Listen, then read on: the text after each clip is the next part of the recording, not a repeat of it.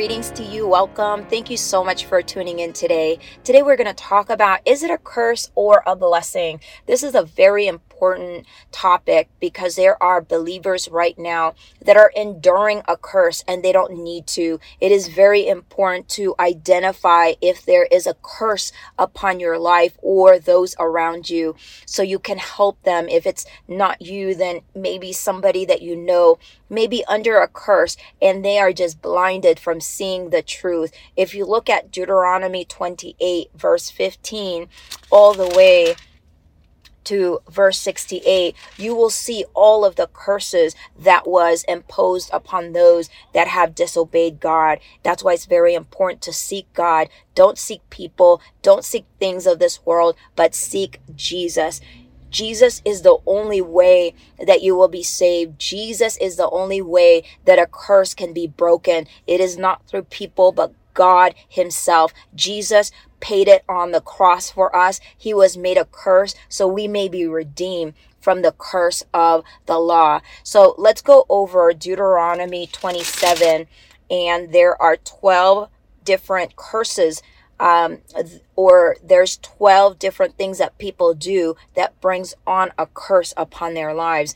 It's very important to ask God if there's a curse upon your life, to reveal it to you so you can repent, turn away from that wickedness so God can bless you.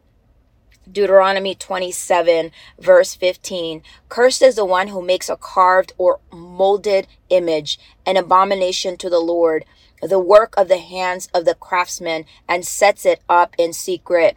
It's very important if you have idols, if you have any type of carved images that you are praying to or idolizing, that brings on a curse. Verse 16, cursed is the one who treats his father or his mother with contempt.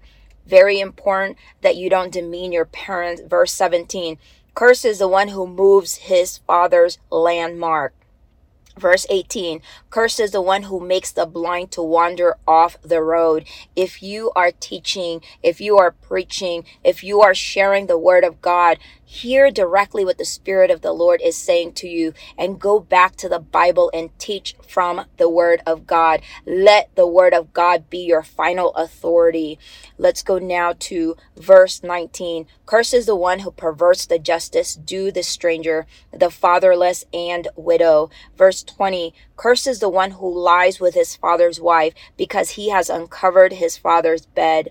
Verse 21, cursed is the one who lies with any kind of animal. Verse 22, cursed is the one who lies with his sister, the daughter of his father, or the daughter of his mother, any incest. 23, cursed is the one who lies with his mother-in-law. Verse 24, cursed is the one who attacks his neighbor secretly. Verse 25, cursed is the one who takes a bribe to slay an innocent person. And verse 26, cursed is the one who does not confirm all the words of this law. And let's go to Deuteronomy chapter 28, verse 47. Also those that don't serve the Lord with joy and gladness of their heart, they are also under a curse. Verse 47, this is Deuteronomy 28, verse 47.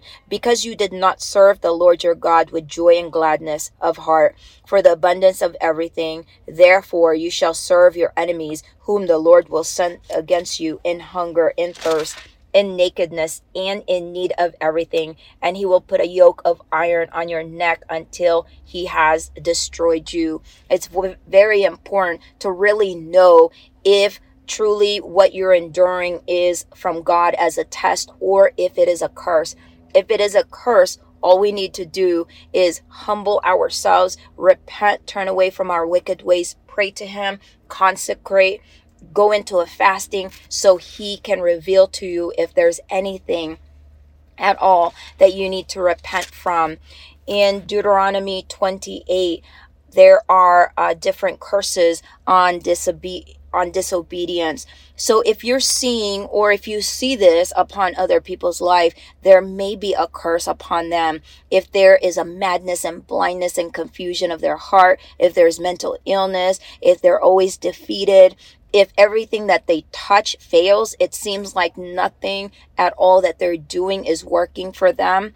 If there's physical illness, even if it's coming all the way from generation to generation, there may be a generational curse of that physical illness. If there's repeated cycles of something, there may be a curse upon that person. If there's confusion, if there is a financial lack, there may be a curse upon that person. It's very important as a believer to be set free, because Jesus paid it, so you don't have to endure that. Yes, we are to be in this world to endure things that are from God, but we are not here to endure any type of curse. God paid it for us so we may have life and have it abundantly. In Deuteronomy 28, it says, verse 1, "Now it shall come to pass, if you diligently obey the voice of the Lord your God, to observe carefully all his commandments, which I command you today, that the Lord your God will set you high above all nations of the earth, and all these blessings shall come upon you and overtake you, because you obey the voice of the Lord your God." It's good to read over all of the blessings so you know the blessings that are upon your life. When you are obeying the Lord and you are in Christ, these blessings shall be upon you. I'm just going to read a few.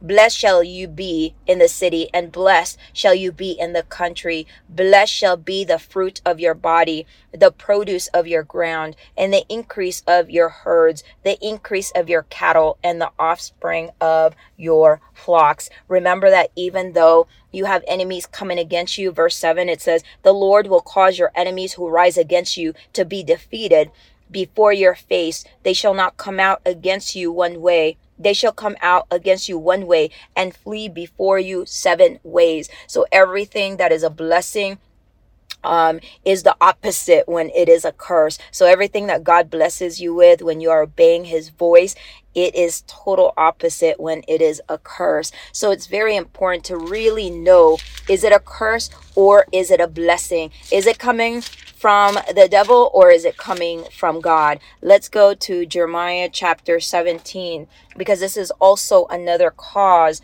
of a person under a curse.